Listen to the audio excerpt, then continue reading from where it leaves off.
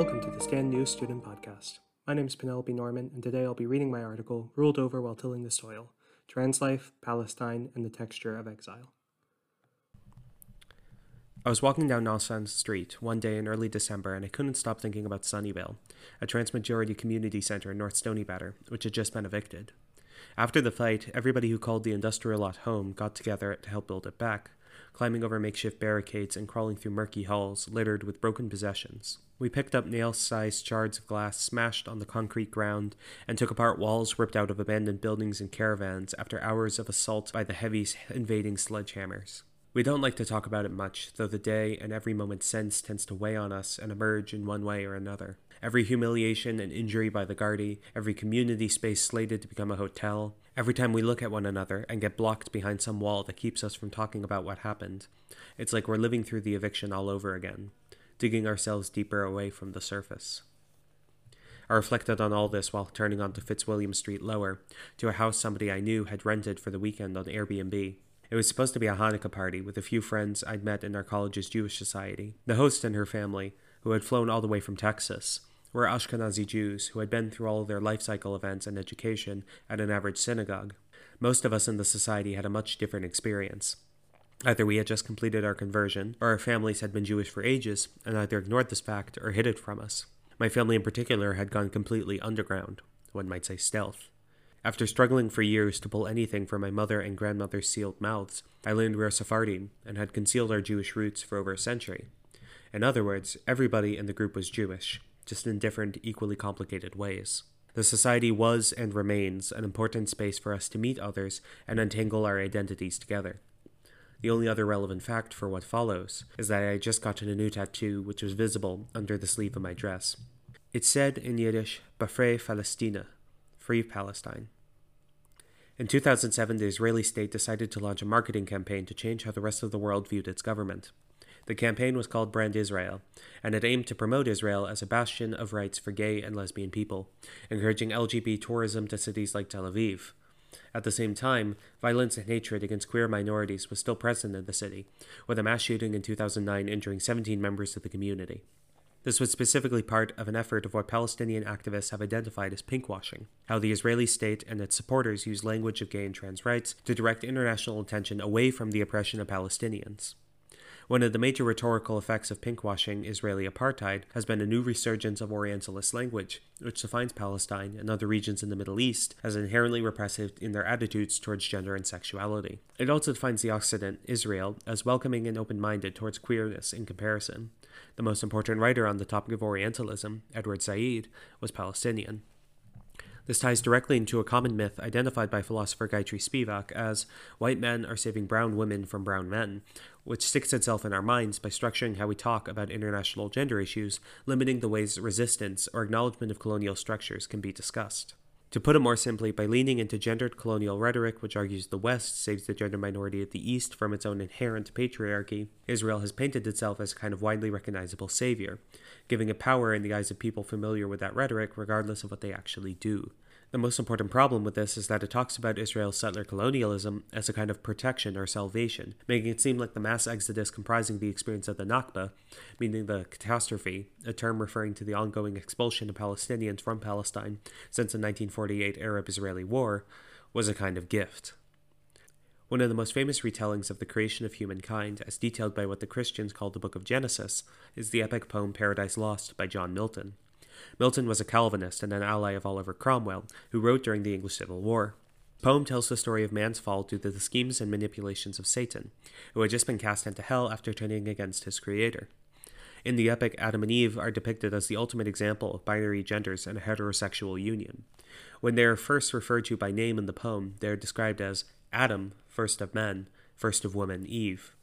In a conversation with Adam in the first half of the text, Eve says, O thou for whom, and from whom I was formed of thy flesh, and without whom am to no end, my guide and head, what thou hast said is just and right. She is written to play a passive role by submitting to her husband, testifying to his rationality and morality. When it comes time for them to fall, Eve is seduced by Satan's speech as a snake. His words repeat with guile into her heart to ease entrance won, fixed on the fruit she gazed, to which behold might tempt alone, and in her ears the sound yet rung of his persuasive words, impregnant with reason, to her seeming, and with truth. Adam, on the other hand, gets to ruminate on his decision to join her in turning against their creator, completing the epic's ongoing conversation about the nature of divine and free will. He was given the time to make a choice. In other words, Paradise Lost tells the story of first man's foolish, gullible wife and her original sin, which resulted from her inability to use critical thinking to avoid trusting a sketchy talking snake. In Bereshit 1:27-28, from what the Christians call Genesis, the first human was created. To quote in translation, "And Yahweh created humankind in the divine image, creating it in the image of Yahweh, creating them male and female. Yahweh blessed them, and Yahweh said to them." In other words, the first human, Adam in Hebrew, has connection to both human and soil, referring to how the first human was created from the material of the earth, was neither male nor female, but contained both aspects within them in a unique combination. When their partner was created, Yahweh took one of their sides and closed up the flesh at that site, and Yahweh fashioned the side that had been taken from a human into a woman, bringing her to him/them. This gets trickier when we remember that the sex-gender system, which tries to divide bodies and social roles into two polarized categories, didn't really become a thing until much later in the historical record. In other words, in Hebrew translation and Jewish tradition, the creation of Adam and Chava wasn't the formation of the original cishet nuclear family, but the formation of self and other, making difference among all people. This interpretation has been told and retold for generations, treasured by queer Jews, and passed on to their chosen descendants. Notably, conversations about this section of Torah and its implication for Jewish life and practice began to gain newfound attention by rabbis in the 16th century after the perils of the Reconquista and Inquisition forced Jews out of Portugal and Spain, a population who would become known as the Sephardim and eventually lead, albeit after centuries, to me. The most relevant themes which come up from the story specifically focus on the creation of further differences between a home made for us in the wilderness we are expelled into, our living as part of a shared community, and dying in the fossils and shackles of violence from the past. A recent UN publication not only stated that the situation in Palestine was apartheid, it also described the occupied territories as an open-air prison.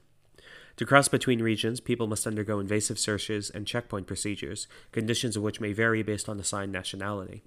To navigate these checkpoints, people are required to have a series of corresponding identity cards, permits, and other documents. These borders have been recognized as an explicitly gendered space, a, quote, social geography of horror, where permissions for crossing are granted on a sexist basis. They're usually only granted to women for exceptional medical or religious purposes, and the facilitation of crossing is founded on strict compliance with embodied gendered norms as enforced by Israeli soldiers' rifles and gazes. The creation of strict gender norms in the carceral structure of the prison or occupied colony is not unique to Israel.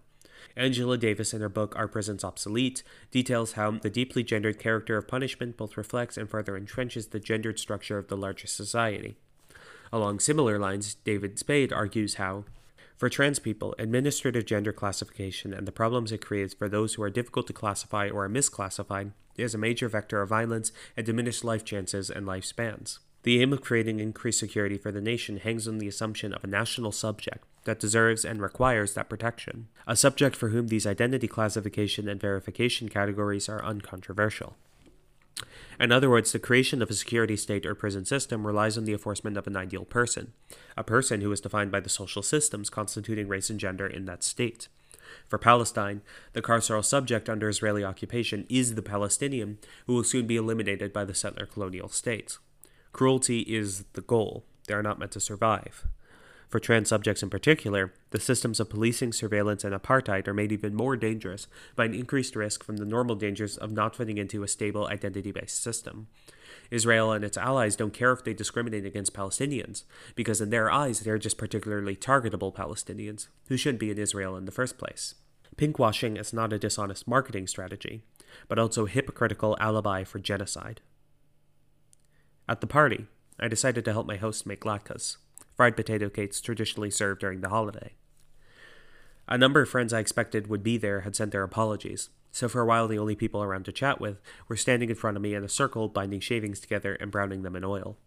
We made jokes back and forth about which toppings are more Jewish, applesauce or sour cream. I learned all the men in their family had joined the military in America and were quite proud of this fact.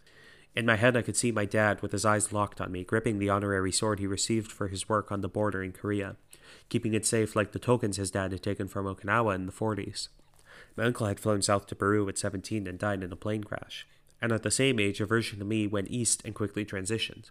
To him, we both went in the wrong directions. Their father wore a t-shirt with the names and numbers of the people he had served with. I was cutting myself with a grater, spilling blood in the onions, while the rest of them moved and chatted together like a frictionless machine. I was aware of the fact that I was different from the people around me. What I couldn't admit was how much I wanted what they had. I needed to feel like I could be in a space without fear of hurting everybody else or being hurt myself. The sister suddenly saw my tattoo and asked with excitement what it meant. I knew I couldn't tell the truth. I couldn't lose another home. I tried to shrug it off, saying, "It's from an old protest chant." They pressed on, wanting to know word for word what I had decided to mark on my body. I lied. It means there is no planet B. It seemed to work. I can't be sure whether or not they bought it, but they were satisfied either way. I felt caged in and alone. After all that happened, there was no one in the room I could turn to for recognition. They went on to joke about the minor differences between Texas and Dublin. I stepped out into the hallway and tried to feel my feet on the ground.